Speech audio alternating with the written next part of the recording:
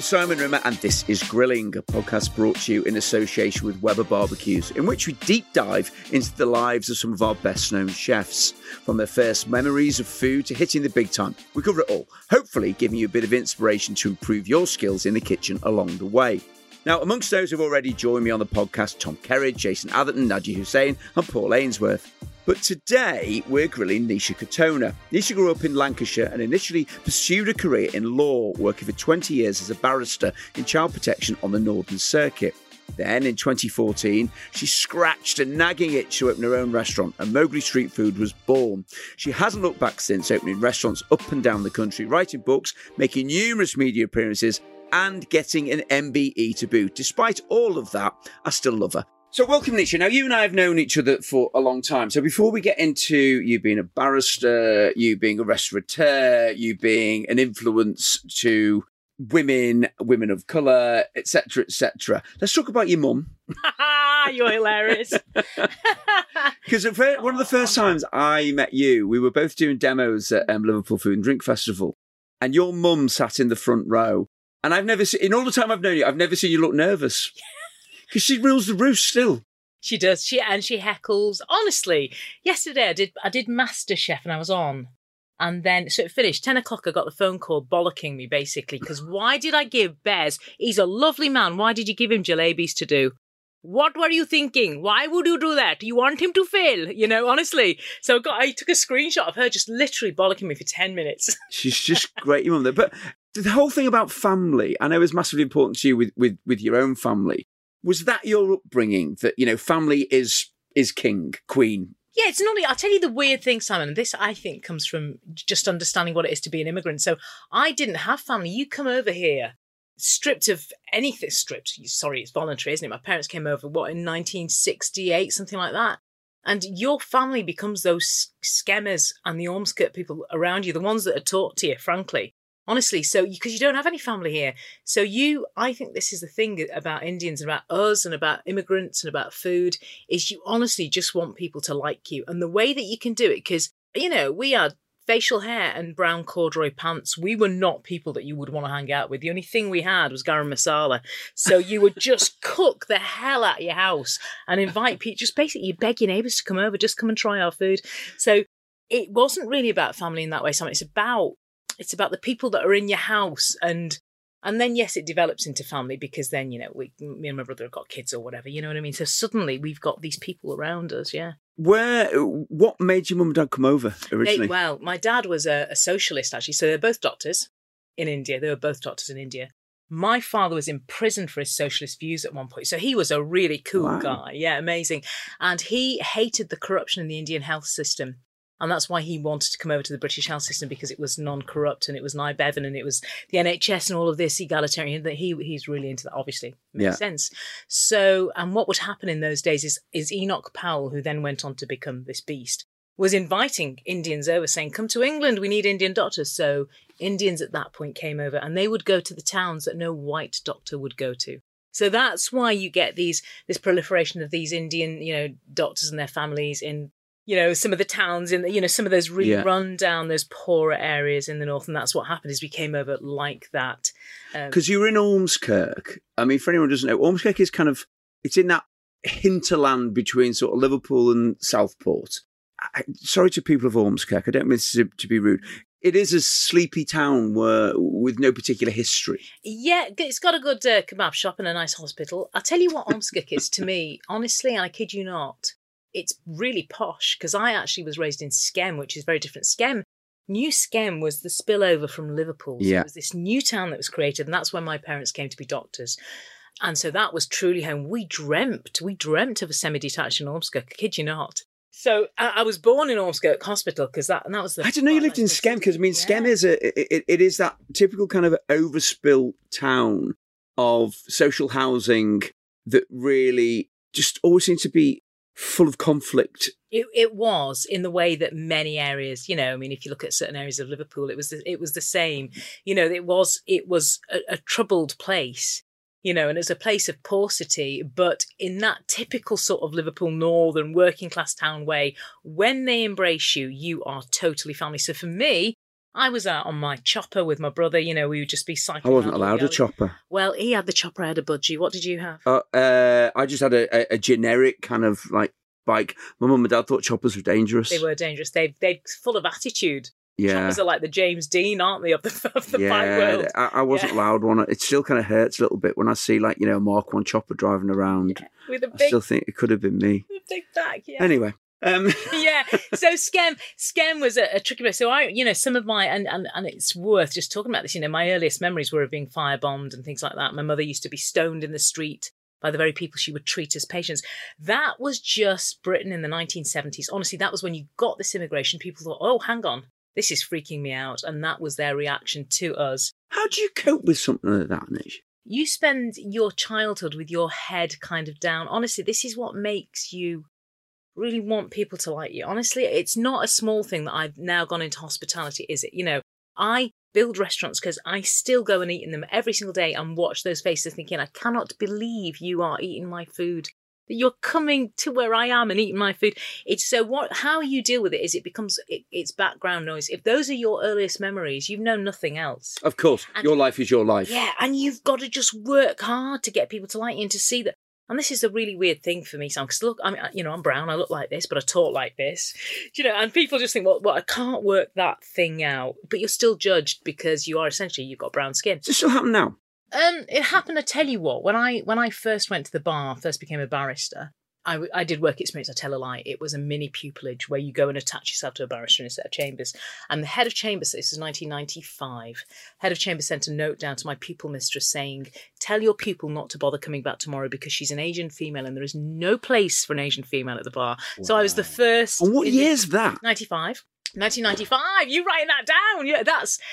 But I have to say, in a really strange way, Simon. So yeah, my childhood was punctuated and charted by you not fitting in and you being made to feel, you know, my brother would be beaten up. You know what I mean? But then it's a funny thing. Then people get to know you and they become. They become family to you. You know what I mean? So we weren't in an Asian area, and I really credit my parents for not doing that. They didn't choose to go where all the other Indians are. They came to an entirely white area, and we integrated, and we fed people, and we integrated in that way. You know, so 1995, yes, that reared its head, but by that particular head of chambers. But to me, and you know, to my family, England is one of the most embracing countries that I've ever been to. I always think that. I mean, you know, for all that, you know, there's some hideous kind of things that happen in the UK, but I think as a general rule, I do feel that. I do feel that, you know, we embrace, in the main, we embrace multiculturalism on many, many levels. And I love the fact that we do that. And, you know, and I hate it when people slag Britain off. And yes, of course, you can highlight kind of hideous kind of racist attitude, sexist attitude, but that happens all over the world. And it doesn't make it right that it happens in the UK, but I think in the main, we are a very multicultural society and enjoy the fact that we are as well. Yeah, I do think it's the least, I have to say, and my brother would say the same thing, it's the sort of least racist country that we've been to. And you know, that is not, you look at the fact that you have Indian restaurants on every street corner. You look at the fact that chicken tikka masala was the number one dish of this country. There is a real acceptance on, you know, there is a yielding on the part of the Brits, and it might be because of the empire. It might be because of the empire, because you ruled the globe. Whoever, I'm not quite sure, but we ruled the globe. You know, half the globe for so long that there is this proprietorial sense when it comes around, you know, to the world that, you know, Indian food is like, maybe it's your food. There's no chip on the British shoulder, I think, in that way. Yeah. In the way that we haven't penetrated France or Europe or America. Indian food just isn't there, you know, because it's too other. Whereas here, we are you. Do you know what I mean? And I feel like me and my generation below me who are, you know, brown and talk like this and, you know, pie and chips and whatever, born in Ormskirk, are, you know, we're the embodiment of what Britain is now, which is amazing, really. That's lovely. All right, so let's talk food then when you were young. So you sort of say, like, you know, that you had garam masala to offer. So food at home, did you embrace the whole kind of traditional kind of Indian food? Is that what you did? Or because of your desire to be liked, were you pie chips and fish fingers? Yeah. you know, it's a complete need. Indian food to Indians it's not a choice. They need it in the way that your nan might need scouse and cabbage, whatever. You know, my mum and dad, my mum can't, you know, she can't go to the loo unless she's eating Indian food and 4 chapatis. That was a bit too much information. Edit that out. Don't bother editing it out. It's true though. Indians are obsessed with their bowels. You got to have chapatis. I'm just digging myself. What did chapatis do for your bowels? Well, they're brown bread, aren't they, Simon? It's like tuna jute bag. They'd run a road right through you. But those of you have a nervous disposition, it may be time to kind of fast forward. But it is that so your body needs it, and you need chili and you need spices. Your physiologist needs it anyway. So every night we'd have a complete Indian banquet. That was just what and I hated Indian food. I hated Indian food. Why? Because I'm Indian. Because I was born here. And you'd go to other like English friends' houses and they'd have like lamb chops and mashed potato that has just been mashed. Yeah. Potato that has not been beggared to death with cumin or whatever and turmeric. Do you know what I mean? Just mashed with milk and butter. But, you know, for God's sake, that is gorgeous. Sausage, mash, bacon, all of that. No concept of that in India. So what my mum would do, she'd try to fit in. So when my mates had come around from school, she'd get those Findus crispy pancakes. I can say this on your podcast. Yeah, you can. Yeah. She'd flip them open, a little bit of tandoori masala and shut the blighters back up. Oh. And so, do you know what I mean? No, pot noodles, flip the lid open, a little bit of garam masala. There is nothing that she wouldn't absolutely bugger with spices. So she tried to fit in. And for a kid who, you know, you didn't want to be Indian. Remember, you were being skittered for being brown. So the last thing you want to do is smell and taste brown as well. You know, so you'd bring people home and just pray that she hadn't meddled with it. But she'd always meddled with it. Chips. And this is, the irony is, these are the very dishes I'm putting on the Mogi menu. Yeah. Because they are unbelievable. Chips, she couldn't just make chips. She'd have to rub them with a bit of turmeric, maybe a bit of fenugreek. So you end up with these bright yellow chips, you know. Yeah. And at first, the friends that came home wouldn't eat it because honestly, there was this real phobia of foreign food. They'd be bringing their own little ham baps over. The mums would have packed them because heaven forbid they'd eat the voodoo stuff that we served. And then they started to taste it and then they became addicted. And then, honestly, our house was like it was like Woodstock. Kids just moved in. It is, you'd wake up and there'd be about 8 teens on the floor. My parents were really laid up back in that way. You know, my dad would be offering them whiskey and God knows. But it's funny, isn't it? Because round then, you know, I recall my mum and dad would go for a curry with their mates. And that, I mean, you know, it's been parodied so many times that the thing was to eat the hottest thing you possibly could because it was the whole thing because we weren't used to eating spices. So you go, well, if I'm going to do it, and particularly as a blokey thing, then the bloke would have to go vindaloo or fowl because otherwise you weren't really kind of doing it justice. It's crazy, isn't it? Because we don't...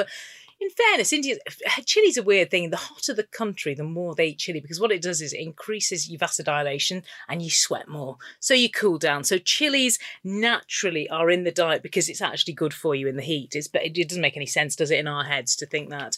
So no, it does. I like that. I really like that. It does make sense, yeah. And it does make sense, she says now. But the truth is, that's what it is. It's actually causing vasodilation and, you know, sweating. So that's why food in the East, and if you go to Africa, they've got chilies in their food, you know, Szechuan food, hot, because you need to sweat.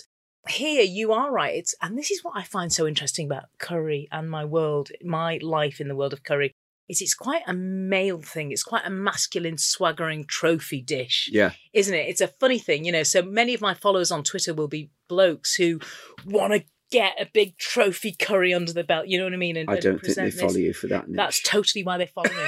That is totally, I promise you, why they follow me. Honestly, the only questions I get are, how much chili in that vindaloo, do you know? The only questions. Yeah, it's right. But honestly, that is the truth. Yeah, no, it is. It's just the swaggering meat thing that they want, yeah. All right, so that's kind of upbringing. So mum and dad are doctors. So you end up going to study law. Again, I don't want to sound kind of cliched about it, but when we had Ashil Kutchar on, he was saying that his parents were really disappointed when he ended up doing hospitality because they wanted him to either be a doctor or to be a lawyer. So was there almost a cultural pressure from home? Sorry, to be a doctor or lawyer, it's not even a question. You are so imbued with it, honestly, Simon, that you, from the minute you're born, and can I tell you honestly, so what happens is your parents are doctors, before you can speak, you're going into surgery with them. You're watching them work. Do you know what I mean? Yeah. It's all you know. It's like if you work in a chippy and you come from a chippy dynasty, that is what you know. There's no indignity in any I like of that it. expression, chippy dynasty. I'm going to steal that. Yeah, chippy. That's a great dynasty to be a part of. My best mate was in the chippy dynasty, and but it's just all you know. So it's a funny thing. So I've got a daughter now. So my parents, doctors. I just want to go back to Chippy Dynasty because it's made me think that, what you and I should do, we should write a soap opera that's kind of based around kind of the Ewings and Dynasty, but we call it Chippy Dynasty, and it's based at Ormskirk. Cool. I think there's a hell of a soap opera that we can do there. I can see the wardrobe now. I can now. Wardrobe department. I'm just liking it a lot. Going back anyway, so go on. No, but it's interesting because when you watch your parents at their work, it's quite natural, I think, to think, okay, I quite fancy doing that. Yeah. Because we loved my mum and dad's patients. They became like family to us. It's a really close knit community in Skem. So why would you not want to do medicine? And it's a great job to do. So my brother became a doctor. And I, frankly, wasn't clever enough, so I went on to be. I swear down, because you've got to be so good at maths. You've got to be so good at maths, and that's not my forte. So I did physics, chemistry, and maths or whatever, and got some grades that you could spell a name out with. I actually also got my first boyfriend at this, so I wasn't allowed to go out. Oh God, I'm really getting deep here. I wasn't allowed to go out. Go on. This is getting really interesting. So the thing is, you're raised as an Indian. So we set the scene. We've just come out of the chippy. You come out chippy. You're there, and you should be studying your A levels. Down to your knees, so there's no longer a miniskirt. Yeah. And so what I was raised, the way that I was raised was, it's in the way that we were also a commune, so all my mates would just stay in our house, literally live in the house, sleep on the floor, whatever. Yeah.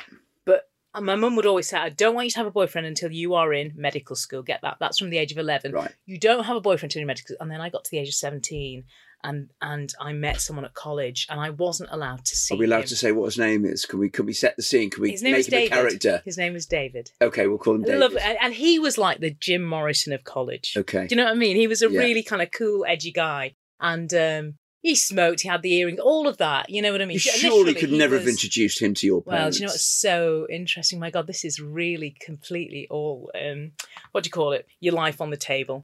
So, total disinhibition. Yeah. Disinhibition now. So he was a bit of a wild guy. And because I wasn't allowed to see him, what I do is I go to college, get into his car, and we'd beggar off to the Lake District. So I was an A-star student up to the age of 17 and then totally missed college just so that... But it's a lesson to me because now, the way that you raise kids is just, I would rather know everything and not... Yeah. Do you know what I mean? Anyway, so what happened then? I went out with him for 7 years. So I've only been out with 2 people in my life. And I married the second one. How clean living am I? Bless you. How cute is that? That's dead cute, isn't it? So 7 years I was with him and I introduced him to my parents under a different name. So they knew that. Wait, hang on. Right. So you were a straight A student. Then David comes on the scene. Earring, Jim Morrison. What kind of car did you drive? He drove a Datsun Cherry. Did he? Yeah, Datsun Cherry. It was a bluey grey Datsun Cherry. Okay, I know exactly. You know which one it is, yeah? Yeah. I was in a Ford Escort. Right, okay. A cream Ford Escort. My brother chose the colour of that. So we go off in his Datsun Cherry. He was very proud of that. Okay, right. So you're a straight A student, then David comes along, and you sort of said, then you lost your way so much that you couldn't go to university. That you had to reset. Okay, honestly, right, okay. Okay. So I resat my A-levels like 4 times, honestly. And it's a good story because look, in the end, I went to the bar and became a barrister and everything. Yeah. So second time, so I was trying to get into medical school, failed, did them again, went to Hugh Baird College. Yeah. And instead of studying there, me and my friend Jamie used to sit in Lilo Lil's chippy and I had a full English breakfast and just stayed there all day. I was not a studier. Failed again, went and did psychology. And David is still on the scene at this point as well. David was still on the scene for 7 years until... David, you've got an awful lot to answer for. He has, in a way. Yeah. He has. Is he still around? Do you know who he is? No. Is he still around? I'm sure he's around. I know he's around. He's somewhere. Ooh, living a little bit nice cagey life. Then. No, I'm sure he's living a really good life. Your husband's listening. Flicking her hair behind her ear. Oh, David. He was a lovely boy. So my parents adored him. I mean, they really adored him. He became that's brilliant, isn't it? And again, come back to you saying you'd rather know with your kids. It turns out that judging a book by the cover. I mean, there's a whole theme across this for the whole of this episode because that's so much about what your life is about, really. All right, so you fail. When do you decide that it isn't going to be medicine? It's going to be law? Because obviously, as an Indian daughter, then you've got no choice, really, have you? Yeah, well, kind of. If you failed by not being a medical student. Yeah, exactly. And so I tell you what, as an Indian daughter, as an Indian person growing up, you just think, okay, what you're raised to think, if you do not work really hard and get an amazing job, you will fall off the face of England. They will throw you out. That is how you're raised. I've got a British passport. I was born here. I'm as white as you are. Yeah. Do you know what I mean? And yet that's in my head. I think if I don't work my arse off constantly, they will throw me out. That's so crazy, isn't it, Simon? Anyway, so I did psychology for a year and hated it. Absolutely hated it. At uni? Changed at uni. Okay. Changed and did the law. Fell in Where did you go to uni? I went to Liverpool Uni to do psychology, John Moores to do law. Yeah. And I remember I was work experiencing in the summer, and I delivered a brief to some chambers, and I walked into this barrister's chamber. I didn't know what a barrister was. I absolutely it was one of those moments where the scales fall from your eyes. I fell in love with that job really hard, to the point where I pinched a piece of that pink brief tape, the ribbon that goes around, and that was my so why? What made you fall in love with it? I tell you what, it was the independence of it. So barristers are actually quite a sort of left-wing, free-thinking group of people, because you're self-employed. Yeah. You don't have a boss at all. You're just a group of people who get together. And the kind of work that you do, I did crime, you do child protection, you are working with people at the lowest point of their lives in some of the poorest areas of the country. And that is it is an honour, isn't it? You are their voice piece. That is an incredible thing. You're preventing children from being separated from parents, or, involved in the whole of that kind of thing. And seeing where lives start to curdle, what it is that makes someone choose the kind of life that we wouldn't choose necessarily. Yeah. And it makes you very sympathetic to it. Makes you understand it. So you do law, and then, because I was never remotely clever enough to even go down that kind of route. So what's the process then from becoming a lawyer to then becoming a barrister? So you do 3 years of a law degree. Okay. Then you go and you do a year at bar school. So I had to come and live at Lincoln's Inn. Then I had to come and live in London. You join one of the 4 inns of courts: Lincoln's Inn, Gray's Inn, Inner Temple, Middle Temple. I joined Lincoln's Inn. Yeah. You live here. The way you become a doctor, where is my head? A barrister is you have to dine 40 times. That was the old way of doing it. So you would dine in the hall in Lincoln's Inn 40 times, sitting next to whoever. It might be a judge, it might be another barrister, and you would learn the law that way. That was the traditional way of doing it. And you still had to dine when I was doing it. I think we had to dine 30 times. So you had to live in London. It's changed now. So I lived in London. That's where I met my husband. Yeah. So I lived in a fantastic hall of residence. And so you do a year of that. Then you do a year of pupillage. Pupillage is where you're an apprentice to a barrister. You literally, for the first 6 months, you sit behind them and watch them. You're robed by that stage. You sit behind them and watch them. And then after 6 months, you are then on your feet, they call it, and you do your first case. And then you become a tenant. So it's 5 years. How terrifying is that? Yeah, that's really terrifying. And actually, to be honest, that terror never goes. And they do say that the day you stop being frightened is the day you should hang up your wig. There is something about the way that, and I think this is why you can segue into TV quite nicely, because there is something about the terror for a barrister that makes you speak better, I think. Okay. It sharpens you. Because it's a performance as well, isn't it? Totally. Yeah. Performance, yeah. It's totally... It is a performance, but what I love about it, and I think this is the thing, is that you are not talking about your own life. Like here, I'm talking about me. It's an unusual thing because for 20 years, it doesn't matter who you are just a voice piece. You are there to articulate your lay client's case. Yeah. And so you're just completely anodyne. You're this empty thing that delivers. And so it's quite easy in that because you're talking about someone else's life. Yeah, and you worked in child protection. That was your... Yeah, that was my passion. So that was for the last 15 years. Yeah. Yeah, so for 5 years you do crime. You can do less damage in crime, to be honest, than you can in child protection. Because child protection must be a very harrowing one to do, on both sides. It's harrowing completely. That's absolutely right. Because by the time you reach threshold to trigger a child protection case, that's significant harm. It's sexual, emotional, educational, physical, whatever it is. It's really significant harm. And what's awful about it is you can't tell the images that you have in your head, the things that these kids have been through, you can't even tell your husband or the person that you're with because you don't want them to have that image in their head. You don't want that. But what barristers do, and any barrister will tell you this, and it is a remarkable thing, is that the minute you have finished that case, it's almost as though you can't remember it. It comes out of your ear and the next case comes in. Yeah, I've got a few friends who are barristers aside from you, and they say exactly that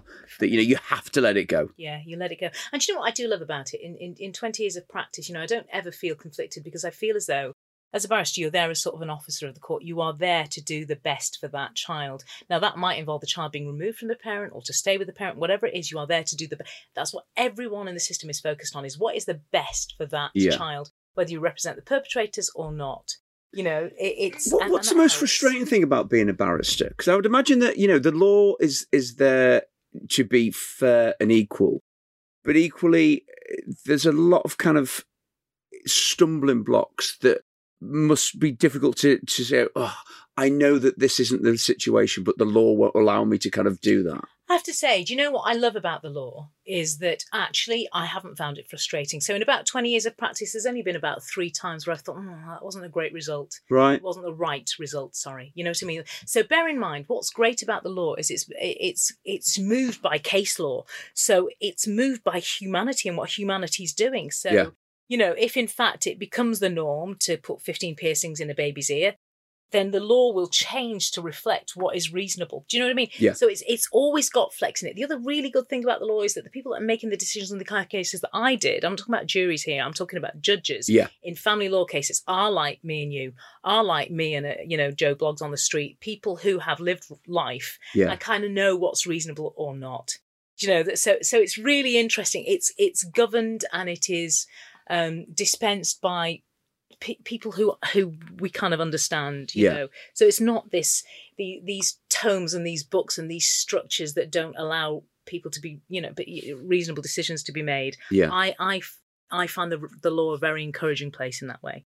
Otherwise, I wouldn't have done it for 20 years. Honestly, I feel for 20 years I didn't work a day in my life as a barrister. I loved it. I mean, that's a really great thing to say. Well, that then, I'm going to set up the second half of this before we do kind of our little barbecue thing. What was the moment when you decided, I am going to stop doing this? Do you want the answer to that now? I want a little teaser. Think of it as an EastEnders moment. We're going to go duff in a minute. So, right, are you ready? Yes. I wrote to Jamie Oliver's agent and got a response within 5 minutes. That kicked a door open in my life that I was not expecting. Wow, that is a good duff moment. We've tried to get him on the podcast. He's not even replied yet. So he's too big. I should have got you to kind of send it. All right, so let's go into our little middle pot. So this is now where we ask our guests the same 5 questions every week in what we call our barbecue and See what we're doing there. Okay, right. So do your barbecue first and foremost. I love a barbecue. I've just bought one of those. I knew you would. Yeah, a big one with a dome on. Yeah. I knew you would. All right. So let's go then. Favourite barbecue memory? My God, do you know what? Here's the thing. So barbecuing for me is Luang Prabang, do you know, in Laos? Mm-hmm. Okay, it wasn't even in my own house, but the night markets there, I'm just thinking of this now because it takes me straight back. Whenever I think of the dream barbecue, it is these street markets where it is just barbecue after barbecue after barbecue, and it is whole fish, and it is ribs, and it's pork, which is the best meat in the world. And it's that kind of Cambodian, Laotian, sweet barbecue spiced rubs on all of these things. Lovely. But the flavours, Simon, and the night air filled with the smoke of barbecue, you know, that thing that resonates. There's this lovely, can I just tell you, there's this thing. Tell me whatever you want. This is a really, podcast. We're not going to a commercial break. We've just got a 6-minute interview before I have to kind of like go to drinky poos. You can do whatever you want. It's just, there's something just so incredible, isn't there, about the smell of that, of roasted meat. And there's this bit in the Old Testament. I remember reading it thinking, that is so cool. And it was God. And I think mankind had been vegetarian. And Adam was barbecuing his first meat. He was cooking meat. And God came into the garden and smelt the aroma of meat and then made this promise. So it might have been Noah. It was one of these guys with a big beard and a big flowing robe. You know what? And For a barrister, that's a really terrible bit of memory, isn't it? Anyone who's worked in law has got a great memory. It might have been God. It might have been Noah. It was Noah. Or it might have been the bloke that I met in the pub last week. But it was something about God smelt the aroma of the cooking meat and made a promise to mankind that he would never leave them again and put the rainbow in the sky. And it was just a really sweet moment. It's that smell of roasting meat to humans is so incredible. It's spiritual, isn't it? Yeah, that's how strongly I feel about that. But I know what you mean. Anyone who's ever been to any form of night market, particularly I think in a foreign country, and the smells and the light and the sensations, and particularly if it's kind of a holiday thing. And I'm thinking now, because I was in Barbados for New Year a few years ago, on a similar kind of thing, just going to a night market. And it's made me tingle, just that sensation, that smell of cold beer and grilling meat and the lights and the smells and Yeah, okay, that's a very, very good Yeah. barbecue memory. Favourite time of year for barbecuing? Do you know what I would say? My instinct is to say summer, but the truth is, it's spring coming into summer. What I can't stand insects. Can't be doing with wasps. Yeah. I can't be doing it with it. I love heat, but I like to be lying on a beach in a bikini Same. when it's hot. Do you know what I mean? Well, not in a bikini. Clothes. Well, not I have a bikini. mankini. A mankini, Yeah. exactly. I'd wear a mankini. Yeah. But that I can do heat there, but when you have to wear clothes and you're in England, I don't like the heat. Yeah, I'm the So same. are you the same? Yeah. So coming into summer where you're not having to fight with insects, it's just about warm enough to stay outside, so you don't have to do too much washing up and cleaning of tops. Yeah. Do you know what I mean? It's just, but it's not cracking the flags. You don't want to crack in the flags. What about you? I like the winter. I've become quite obsessed with winter barbecue. When I started working with Weber, they'd send me all these images of people in kind of like in South Dakota in the winter with like 4 feet of snow barbecuing, and thinking, that's mad. But the thing, when you barbecue in the winter, there's more moisture in the air. So you have more moisture in your food, particularly if you kind of doing something low and slow. So it keeps it more moist. And so you have that differential in kind of temperatures. And there's something very rewarding about being in the cold and then bringing in, there's something very primal about it, that, you've cooked a low and slow shoulder of lamb with loads of lovely spices on, and you carry that in from the barbecue into the warmth of the house. And that smell, all the smells we talked about before about being at a night market in the summer, that you get those in the wintertime, but somehow it feels better. It feels like you've achieved something. You're like DiCaprio in The Revenant then, aren't you? It's completely that. It's exactly what I am. Amazing. It's exactly what I am. What's the most ambitious thing you've ever barbecued? I'll tell you what is a tricky thing, but it's kind of worth it, is a whole celeriac but cooked like a gammon. So I did this for Kitchen Cabinet once, and so if you get celeriac, big beautiful root vegetable that tastes of celery but sweet and potato, nice, and you slice you slice the top of it in the way that you would a gammon. Yeah. So you get that diamond ridgy kind of, and then you foil it and barbecue it low and slow. It intensifies, becomes sweet, and then just towards the end, you're going to glaze it with your honey and your maple and your smoked paprika, because you want to bring that faux gammon smoke into it. A bit of garlic, salt into that. How long does it take to get to? So that is about, honestly, on a decent way, you can really seal the top of it. Like a good barbecue. You're looking at about 40 minutes. It's a long thing. All in, you're about an hour. So it's a lot, and that's why it is ambitious, because it's not a couple of bangers. And but that's lovely. It's really lovely. So it's that alternative to. And we shouldn't even say that. It's that gammon hit, but what celeriac does, because celeriac reduces down beautifully. So you leave a bit of a vent in. Yeah. So the water comes out, the flavours intensify. I know, because I can see your eyes go, celeriac's a clever ingredient, isn't it? And when you put the honey and the sweetness back into it, and the smoke and the salt, and fantastic. So that was ambitious, and it worked, and it's amazing. That's lovely. I'd also like to put some chipotle chilies in it. They're great. So when you're kind of roasting it, you get that tobacco-y kind of smokiness to add to the barbecue smoke, would just be beautiful. And that with kind of honey is really nice as well. I love that. Pomegranate molasses would be nice in it. They are sharp, aren't they? I use them so little, Yeah.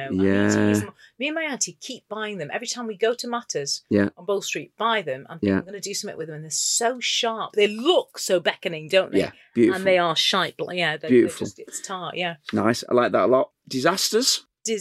Barbecue disasters. Well, actually, some people sort of have quoted other people's. I mean, what's bizarre is that the likes of Angela Hartnett can tell many barbecue disasters of her own. You think she's one of the best chefs in Britain, without a shadow of a doubt, but she thinks she's rubbish at barbecuing. Isn't that so interesting? Yeah, it's a funny thing, because I can't actually think. Do you know what I think is disastrous, and it happens a lot, is buying the wrong kind of fuel that burns out too quickly, and then you've not got it. That's as disastrous as it gets. It's not for me. I haven't got many barbecue disasters, because, to be honest, Simon, I'd eat raw sausage. I don't give it. as long as the beef can't get back up on its feet with a good vet, I'd eat it. Do you know Carry what on I mean? grilling with Nisha Katona. But what really annoys me is where you've lit it too fast, then gone down the Asda, come back, and it's all gone, and you haven't got time to. You know what I mean? You've got the wrong kind of fuel. I need to invest in better fuel. The Asda. You see, there's two things. There's two things that people from Merseyside in particular say. They call Asda either the Asda, or they pluralise it. It's either the Asda or Asda's. Asda's or Thasda. Yeah. What you say? Yeah. Thasda. Yeah. That's a thing. So, maybe we need to kind of feature that in Chippy Dinners. Let's get it in Chippy Dinners. Yeah, Thasda. That'd be an entire set. Yeah, we are going to write this. It'll be on some obscure channels in the near future, because Nisha will be able to get it commissioned because she knows everybody. All right, and then if someone isn't a great barbecue, what would be your top tip for people to barbecue? Do you know what I discovered and I quite like doing is, any old herbs you got in the kitchen? So those Italian herbs, you think, I'm never going to use those, and they've gone off and whatever. Yeah. Just toss those into the flame. So when you're putting your meat on, toss them into the embers of the barbecue, shut it, and then you're going to get that lovely permeation of the whatever it might be, dried oregano. Great idea. It's rubbish dried oregano, isn't it? It's the best place for it is on a fire. Stick it on the fire. Get your pork chops. Do it fresh is amazing. Dried, can you be bothered? I don't mind dried. Don't you?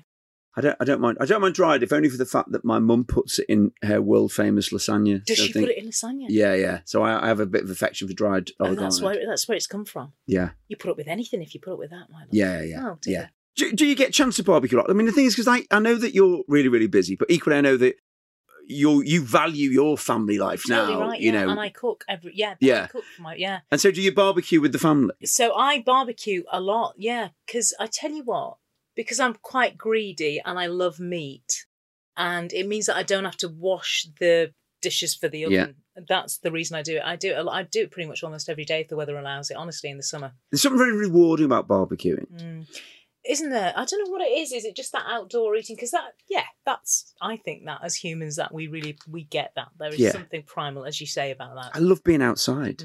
It's such a nice thing. All right, now we're on to our challenge. So every episode, we challenge our guests to create a dish for me. So you have 45 seconds. Yeah. And basically what happens is you can have any cut of meat, any cut of fish, any vegetables. You need to do some kind of rub or marinade, and we need a side dish.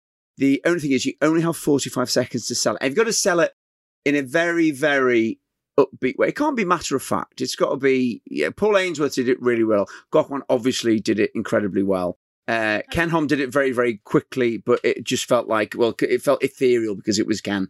So, are you ready for our challenge? I fall between all of those stools. I'm not Ken enough. I've got to actually get this right, haven't I? Yeah. Well, the thing is, think of it, I haven't given you enough time to kind of get your notes together, my learned friend.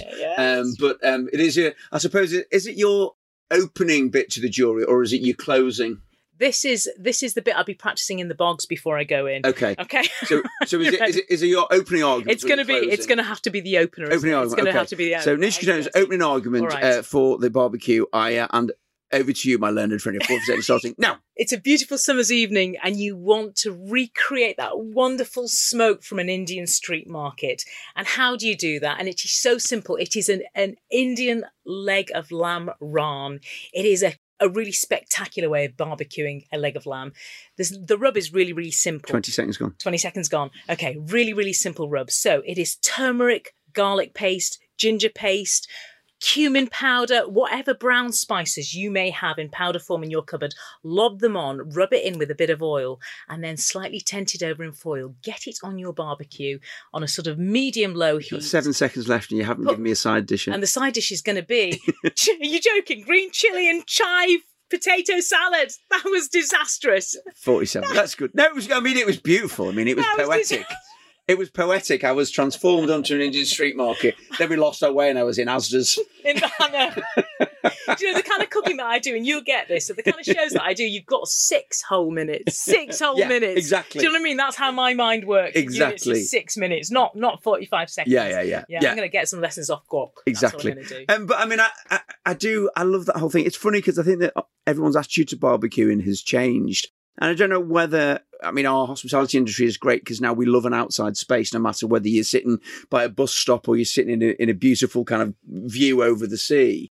And I almost feel because of that we've become more adept and more interested in cooking outside as well as eating outside. And, you think about the Jamies and the Jimmies, and honestly, it's a great credit to many of those chefs that have been doing that sort of outside work to make that look achievable and unisex, actually. I still think it's seen as the male domain. Yeah. I think it's interesting that of all the chefs that you cited, it's Angela that feels she's not good. It's that whole barbecuing, that fire gazing, drag deer to fire and cook kind of thing. I just want women to own that a bit more. It's really interesting. So just, in terms of dynamics, if I I like, because I'm a control freak in the kitchen in every way.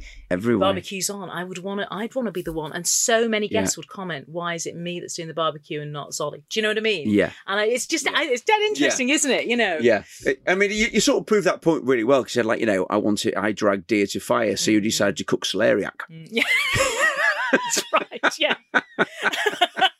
That may be why, let's go back 30 years. Yeah. Was it wild or farmed celeriac? It was noisy.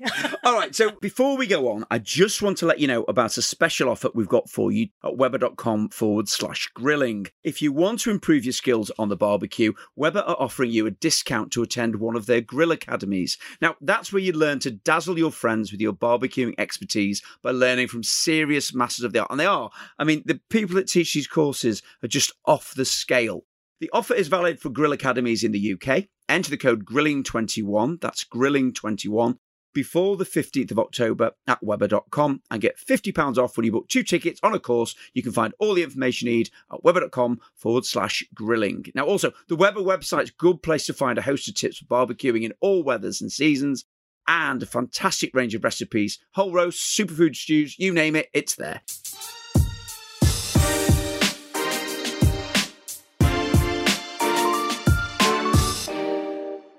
So back to your life. So the itch is you got a response in 5 minutes from Jamie Oliver. What did you ask him? Not him. It was his agent. His agent, okay. So what happened is that while I was a barrister, I used to teach Indian cooking. So what I realised, Simon, is that while I was a barrister, I realised that there is a formula in Indian cooking. I remember one night I wrote down all the recipes of my mother and my auntie, because I thought, if I cark it, I want to be able to pass these on to the girls so they can always taste my chicken curry, my dal. And I remember I was in the attic and I was typing them all out, and I saw this golden thread appear through the recipes, and it was a real Archimedes moment, a real epiphany. And every curry is based on 3 spices, and I've written a book on the basis of this. Every curry is founded on just 3 spices, 2 of which never change, turmeric and chilli and everything, to the point that Indians don't even bother saying that. If you ask my mum for a recipe, she'd never say turmeric and chilli, because you just got to know that that's what's in it. But what she would cite is the head note, that main spice that changes depending on whether you're cooking brassica, root veg, meat, fish, whatever. That head note spice will change. Fish, it's nigella seed. Meat, it's garam masala, for instance, that kind of thing. So I thought, my God, this is amazing. So I wrote a book. And I didn't know how to publish a book because I was a full-time barrister. So I went in front of Jamie Oliver's Italy book that I had, Googled some names. One of them was an agent, sent her the proposal for a book with a little video explaining it. And within about 5 minutes, got this email back. And that was the point at which, honestly, in life, you push doors. And the ones that are not, like my medical door was not meant to open. I would never have met you, would I? If I'd have gone, unless you came in with a fracture. Yeah. Or a rash. Well, that rash. I was waiting Where did we go? You know, when you just kind of know where this is leading. I could see it the minute you said with the fracture. She's not going to be satisfied with that at all, is she? It's cleared up now anyway, thank you. Thank God. Yeah. Thank you, brother, for those tablets. They're really good. So it is life, these doors that are meant to open, and that door is a really weird thing because I'd slightly just touched it with a finger and it pounced open. And I remember sitting on the swing in the garden thinking, it really floored me. I thought, my God, am I meant to go down this route? It was a really scary, because I had a great job and I had a job that paid the mortgage and I had a great trajectory, and it was security and all of those things. And I remember thinking, am I really being ushered down this alternative additional route? And what year are we on here, Nish? We're on about 1990. Let me think. So we're on about 2010 here. Okay, right. 2011, 12, something like that.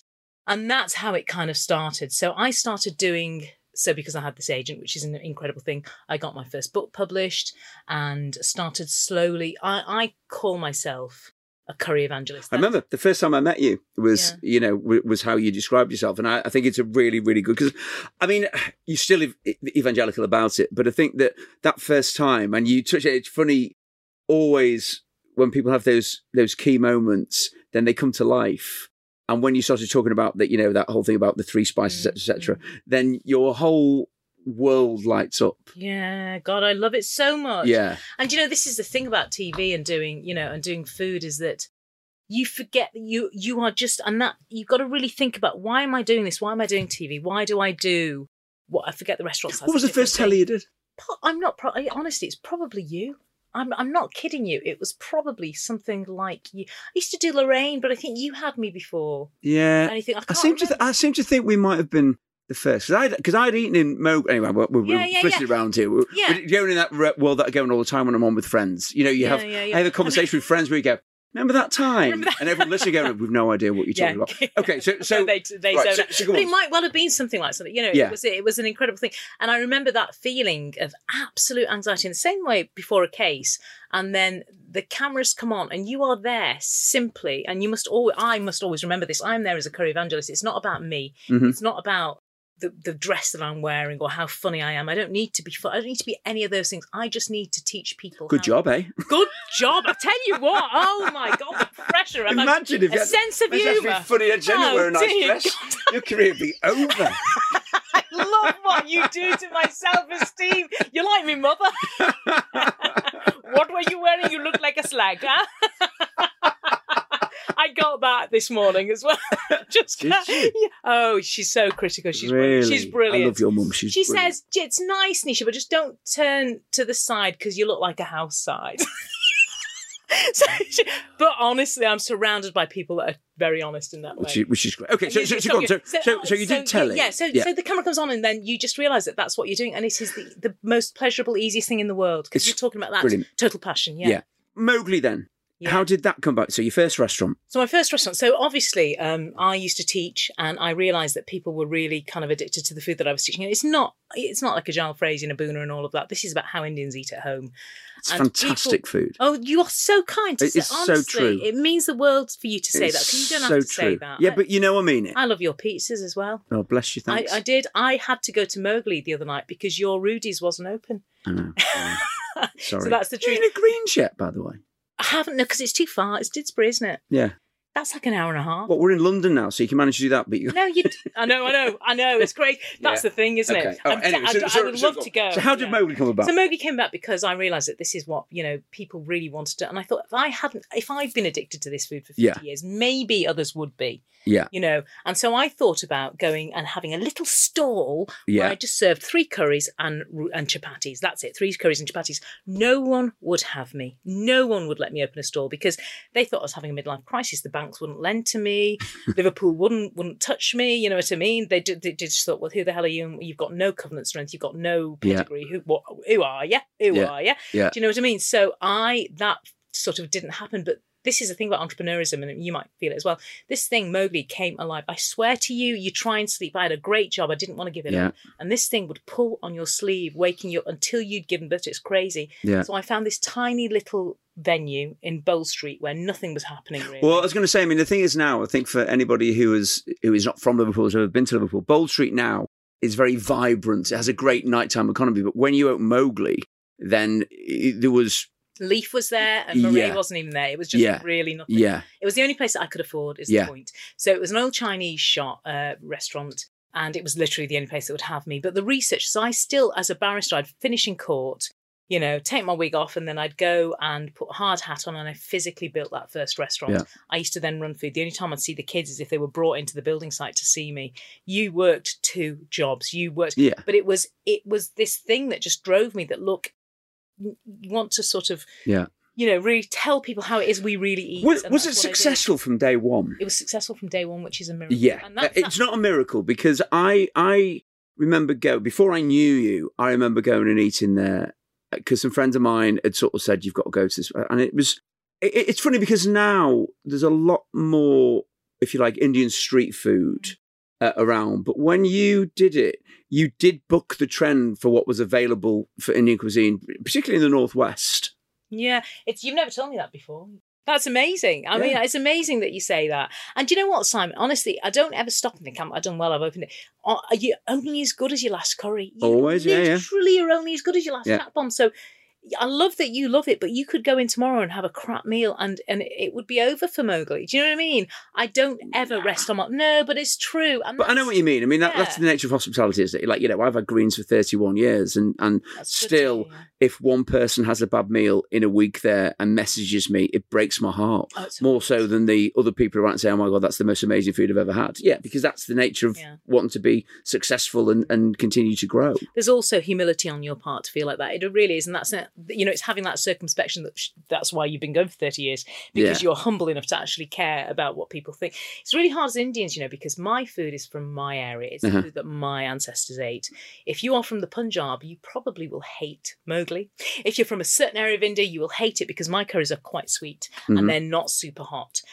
So it's, and I'm the same. My gosh, I just don't eat in Indian restaurants because I will go, and if it's not someone that is from my absolute region that comes from the same lineage, I can taste it in their So what is your region then? Well, we're Bengali. Okay. So but it's not just the area, it's the religion. So my father was a Hindu priest, so it's that Ayurvedic Brahmin Bengali way of cooking. Okay. Oh my gosh, it is so complicated. And you can taste, so we are sort of, many dishes don't have onion and garlic in them because that is forbidden in Ayurveda. I remember you telling me Remember that. Asafoetida. Asafoetida you use in place. Now, the thing is, many Indians always have garlic in their dal, and we just don't. And so if you're used to, of course, if you're used to that hit, it doesn't taste like your nans, so we hate you for it.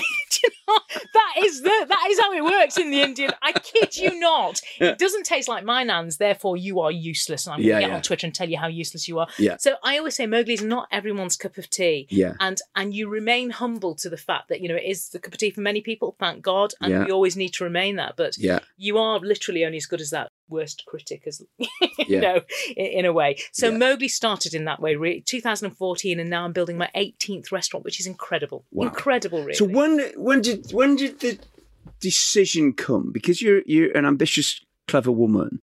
When did you make the decision? Because the thing is, for anyone who is involved in the restaurant industry, you can have one site and say, I'll open another, and then I'll open another. And I found with our business, because we're similar scale businesses on a similar sort of expansion, with the exception of Greens. And you find you hit the point where you go, right, okay, we've got 5 now. If I want to do more, I can't do 6 because I don't have the back of house ability to do it. So therefore, if I'm going to invest in having HR and recruitment and blah, blah, blah, I need to make a commitment to do 10, 12, 15, 20. So when did you know that, you know what, this is a beast that needs to grow? Well, it's very interesting. But when did I know it was a beast that needs to grow? So when I built Mowgli, I never thought I took a 2-year lease because I thought we'd fail within 2 years. I still decorate Mowgli, so that I can turn her into a coffee shop tomorrow. So if you go into any Mowgli, you will not know it's an Indian restaurant. You won't. No, that's very true. Turn it into a coffee shop. That's how humble I still am to the fact that we could fail. When did I think I could do more than one? So I don't have a marketing, PR, social media department. It's all me.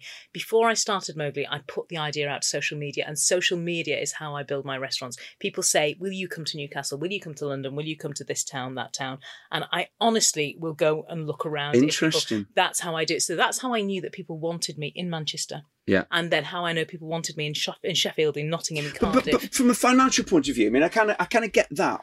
But from the business side of things, okay, at what point, because the thing is, like I say, you hit a point where you hit critical mass, you go, I can't continue to just open restaurants. The structure of this business has to change. I have to say that for us, it's been very organic. We're a really nice lean head office. I'll tell you what's interesting about Mowgli is that, remember, I'm the exec chef, so I train all my chefs. Yeah. What it means, Simon, is amazing, because I can take somebody from a KP, kitchen porter, to a head chef in 2 years, 18 months, 2 years. And same thing with Greens. We've always done that, and it's brilliant. And that's where you get the flex, and that's where you get the ability to march quickly. And so I don't have necessarily Indian chefs. I don't recruit on the basis of somebody being Indian. I recruit on the basis of them not knowing how to cook curry. Yeah. And loving food, because then I will plait you neurologically into the shape I want you. If you come with the trimmings of like love that. Honestly, I it's love really that. important. No, because if you come you should have been a doctor. Yeah. No. There's time yet, love. I'm only 50.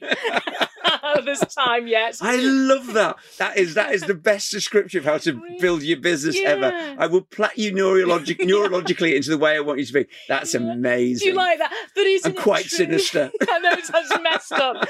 But I know that if I went to work in an Indian kitchen, I would mess with the spicing to make it taste like my mum's. Of course I would. Yeah. So I don't want that. I want people that just love food and want to learn how to cook curry. And if you learn it from me and then go and open your own Indian restaurant, good on you. Yeah. Good on you. I'm not. So that's why it can be quite an organic growth. So I think, okay, I'm going to go to Glasgow, which I am. Yeah. First of all, my own teams will say, right, some of us will go up there. So you get some of your own teams. But also it means that I can just go up there and hire anyone, train them, you can hire really easily into a Mowgli workspace, and we've just been voted, which is amazing, into the top 100 companies to work with. We absolutely lavish them. Yeah. We lavish them with love and cash and everything. You know what I mean? They get a really good life. So when you can recruit and hire easily, it means the world can very quickly sort of become your oyster. I won't overgrow though. I grow to about 4 a year. So I usually grow, 4. So what's the maximum? Where do you think you kind of go, okay, with it? Or do you hit the point where you kind of go, it's time for me to stop doing this and let somebody else do it? Do you mean me or Mowgli? Do you think time to pull Mowgli or me okay, to step that's down? very Yeah. good. I suppose Yeah. I mean Mowgli. I suppose your involvement in Mowgli by the same token. Well, you look at brands, you look at Greggs, you look at Yeah. the Mackeys, you look at these brands that have marched through, it feels, eternity. Yeah. And there is still a demand for them. And whatever we might think about what they do to your bodies, let's put that aside. There are business models, same for you. That you look at and you think, This is about business rather than necessarily what you do. Yeah, talking about business then. And all our food is cooked fresh on site. We don't cook with cream. It's all completely fresh ingredients, and it's light and it's healthy. So in terms of conscience, I don't think there should be a limit. I would like to see people eat more lentils and more chickpeas and more, tea steeped, potatoes or whatever. Yeah. I want to see the majority of our menu is meat free. The majority of our menu is meat free. I want people to eat that. I am a curry evangelist. Yeah. So this is the best vehicle for my evangelism, is honestly, look what you can do with red lentils. You don't need the meat. You know what I mean? So the more people I can convert to tangled greens and temple dal, I don't want to stop marching. I don't want Mowgli to stop growing. She will stop when people don't want her anymore. And you pretty quickly know when that happens. Your sales go down. Your sales go down and you start having to borrow to survive, and you start having, all of these terrible business decisions. I have another job that I could do. I could go back to the bar. Do you know what I mean? Would you? No, I think I'd just walk the dogs and stuff my face. Honestly, I don't know. I think I could, I could retire. I've worked really hard since, honestly, I kid you not, from the age of 10. Yeah. I have worked all my life, and I'm 50 soon. So now you're as you are, because you sort of said that, Mowgli's food fundamentally is your food. You're the exec chef. How do the recipes, or how do the menus develop now then? There's no development of the menus. It's me. Everything is me. So here's the thing. These are the 50 dishes, call it, that I have lived on and not tired of, nor have my ancestors, for thousands of years. Right. So why should Ormskirk? Do you know what I'm saying? Yeah. And honestly, this is what I realise. There are certain restaurants that you go to, I'm going there because I want the pig's ears in chili sauce. Yeah. Or I'm going there because I want your salami pizza. You know what I mean? I go to Rudy's and there's one pizza I'll have. I won't have the other. Do you know what I mean? It's just mad. It's just the way we are. I go to Nando's and I have a half peri-peri medium sauce chip. Don't get me anything else. I'm not interested in how great that menu is. I just want that one dish. That's the thing about Mowgli, is that you find there is a dish that you're addicted to and people do not want you to mess with it. Do you know what I mean? What's the most popular dish? Well, I catch you in ranking order. I should tell you, number 1 is chat bombs, number 2 is mother butter chicken, number 3 is gunpowder chicken, number 4 is the paneer, number 5 is the house lamb curry. So I know it by that. Okay. So chat bombs. I eat all of those. Is that your order? Is that basically your order? No, gunpowder chicken is my fave. Really? Oh God, that's amazing. Me. Yeah, I love it. Absolutely love it. And that's crazy, isn't it? The reason I remember taking because Nisha, you are a very humble person. I remember taking my team from Greens for their Christmas do to Mowgli, and you were so panicked. Yeah. And you said, "I wish you hadn't told me you were doing it," because you really panicked. And it was amazing. I would freak out amazing. if I still know. If I know you're in, I freak out. I do. Freak out, yeah. I do. No, because it's like you come into my house. Honestly, it's like you come into my house, and if you didn't like it, that's a reflection on me, and you'd go off me, and you wouldn't have me on the podcast when somebody else cancelled. Someone better cancel. Never, because what you do is exciting. It remains exciting. And it really, really does. Do you think though that it is about keeping that desire and passion? I'm not saying that you will ever lose it, but say for whatever reason, if the trends of food in the UK change, and I think this about my own business, this is a question that sort of keeps me awake at night. You think, what happens if people go off what I do? Do I then continually bleat on about it, or do I have to go, you know what, enough is enough? It's time to kind of put the for sale sign up and get out. It's like celebrity, isn't it? And you look at some of the sort of listers or whatever who had the oxygen of fame and then are desperately trying to cling on to it. Yeah. There's nothing more tragic, I think. Yeah.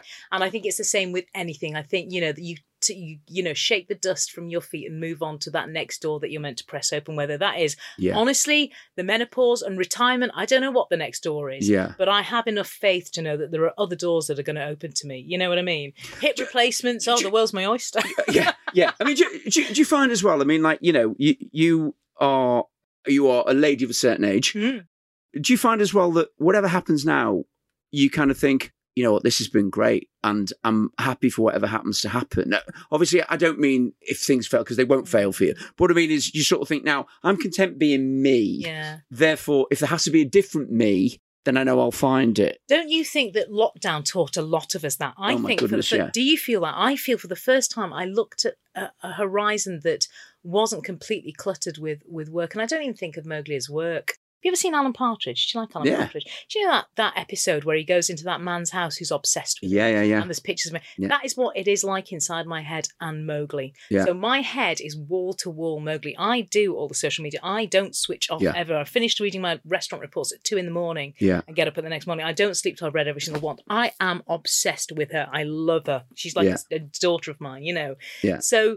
but for the first time when she closed down for a year in lockdown, I discovered walking. I don't walk in the outdoors in those like muddy boots and all that twang around the brown country. So I'm not interested. For the first time I discovered that, walking the dogs, just things like, in fact, what I did do through lockdown is cooked every day. I love cooking. I love cooking. I love to get the chopping board out, and I'm happy with the dish rice. Yeah. So it's that. And I realised that actually if you took everything away and I could walk the dogs, I mean, it's an amazing thing to be able to do that even, honestly, because my mum's bad with her legs at the moment. You really appreciate, I'm not being trite here, but honestly, what it is to be able to walk, to be able to get up and go. And so what I appreciate. It's funny with lockdown, I sort of said to quite a few people, I've fallen in love with cooking again. They're saying, what do you mean you fall in love with the cooking? It's what you do all the time. I said, but there's a difference. There's a difference between restaurant cooking, which I adore and I love it, it's professional and I'm driven by it. But I fell in love with just cooking, just making me tea. Simon, that's proof of the pudding, isn't it? Yeah. I think that is proof of, and I was pleased with how, you're exactly right. Yeah. Don't you find that? You look, and it's that clever using cheap, knackered, half-dead ingredients and cooking for a family of 6 or 4 or whatever. You know what I mean? I thought you were referring to me then. Yeah, I know. Cheap, knackered, half-dead ingredients, Simon. The future's bright for us all, isn't it? All right, listen, our final thing that we do in the podcast. So we get our guests to take our listeners to somewhere in the world that is sort of special to them. Now, it can be a restaurant, but the ones that we've loved the most have been things like a little coffee shop or a pastry shop, or it might be an open food market somewhere. It can be anywhere in the world. I mean, sometimes people have given away their secret spaces, which they've not really wanted to do, but they've actually done it. Where are you taking us to? So difficult. Do you want me to do it in a poetic way as well? Because I'm really rubbish at that, it would appear. No. You can. Do you know what I mean? If this is about secret spaces where I like to go and eat, and I think most cities have them, these kind of weird, really authentic, uncompromising Sichuan restaurants. So there's a place in Liverpool called Mr. Chili, down a back alley. I don't know where that is. Mainly of vomit and broken glass outside. The alley. The alley. And Mr. Chili is this really authentic, and I do mean it when I say uncompromising, it's quite hardcore Sichuan food. So it will be things like pig's ears in a chili oil that I mentioned earlier. They've got all the intestines and things. I love weird, you see. But it's also things like, the things that the Chinese do with just slithered potatoes with green chili. Those dishes that you just do not associate with Chinese food at all. And what I love about, and the word hardcore has got some meaning here, hasn't it? Because that's what you put in the foundations. Yeah. These are the true foundations of Sichuan food that they haven't veered from because of Western tastes. They have stuck to them. So you go in there, you get the Chinese menu, and you get that weird, the gizzards and the heart. Yeah. Oh God! And I can't believe I'm even saying this out to the public, but I love that, and I really. It's brilliant. But how many people must be ordering that? Me, basically, just me and some other weirdo. Can we go next time we're both? Oh my God! Please, will you text me? Yeah. Promise me. Yeah. I'd love to do it because I don't know anything about all of that. I'm always a bit scared of it. Even as a chef, I'm a bit scared of it. So that's a beautiful one. It is, because you know what? There's some phrases in other languages that we need to understand as chefs. So in Indian, we would say that's it's a playful, and same in Chinese. These are playful textures, and you just think about it differently. Gizzards are a playful texture. Gizzard curry is one of the best curries. So sorry to freak your listeners out, but the truth is that's the way the world is. Please text me. There's one in the Seveni in London as well, near Waterloo. Seveni. Google it, go there and get the weird stuff. It is to die for. And it's not always intestines and stuff. It's things that they do. Oh my gosh, they do this pumpkin curry with egg yolk. Pumpkin and egg yolk. Simon, you've got to go to Saveni and order the pumpkin with the egg yolk, please. Right. Okay. Advert for Saveni, but yeah, amazing. But those restaurants that are truly authentic, you know, they keep their head down and they do what they do from the ancient roots best. I really think they need honouring, you know. And so lovely, fantastic, brilliant. It's always a joy to spend time with you. You know, we've become very good friends over the years. And you're always kind of full of good stories and you articulate so incredibly well. Obviously, your training as a barrister is brilliant. And your mum is one of my favourite people. I always love her to bits whenever I see her. So do give her my love when you get back home. I will do that, absolutely. Thank you for coming on to Grilling. And good luck, because you're going to do what I've just done. You're going to open your first London restaurant in a while, which for us Northerners, that's a big one, isn't it? It's a proper Dick Whittington moment when we do that. It is. And I think the press are going to hate us and we just got to ride it through, because how dare we? How dare we stick our head above the parapet? Should stick to the north. So I think we're just going to have to get through it. And this is it. The proof of the pudding is in the eating. It's whether the people like us or not. They're going to love it. They're going to love it. Nish, always good to see you. Take care. Lots of love. Thank you. Thank you so much, Tanisha, for joining us on Grilling. I mean, what a story. And of course, you can't forget the fact that her mum is the most important person in the whole structure of her life. Hopefully, we've given you a few ideas as to what's possible in the kitchen and on a Weber barbecue. Head to Weber.com for plenty more recipe ideas, from racks of lamb to salads and, of course, ribs. Don't forget, check out that £50 discount to their grill academies at Weber.com/grilling. Do review, rate and subscribe to the podcast if you haven't already, and tell your friends about us too if you like what you hear, which hopefully you do. Grilling was brought to you in association with Weber Barbecues and is an off-script production produced by Ben Backhouse and executive producer Zach Brown. I'm Simon Rimmer. Thanks so much for listening.